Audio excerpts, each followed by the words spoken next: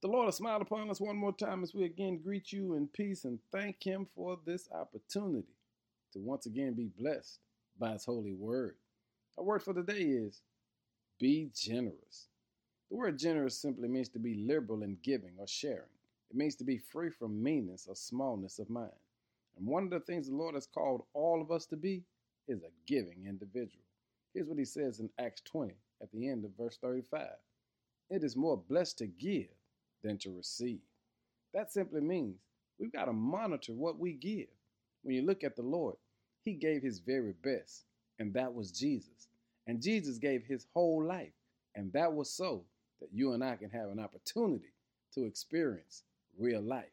In other words, you've got to learn how to be generous. You've got to watch what you give because you cannot give grudgingly or reluctantly or just give leftovers. You've got to be able to give someone something that you know they can't give you back. And that's what the Lord reminds us of today. You've got to be a generous person. You've got to be worried about others more than yourself because it is more blessed to give than to receive. What do you have to give? What are you giving? Is the Lord pleased with what you're giving, or are you giving grudgingly? I want to challenge you today to give somebody something that they can't give you back. It may be a smile. It may be a compliment. It might be simply a pat on the back. But make sure you're giving them something that the Lord would be pleased with. Be generous today, family, because you and I know the Lord has been more than generous to you and I.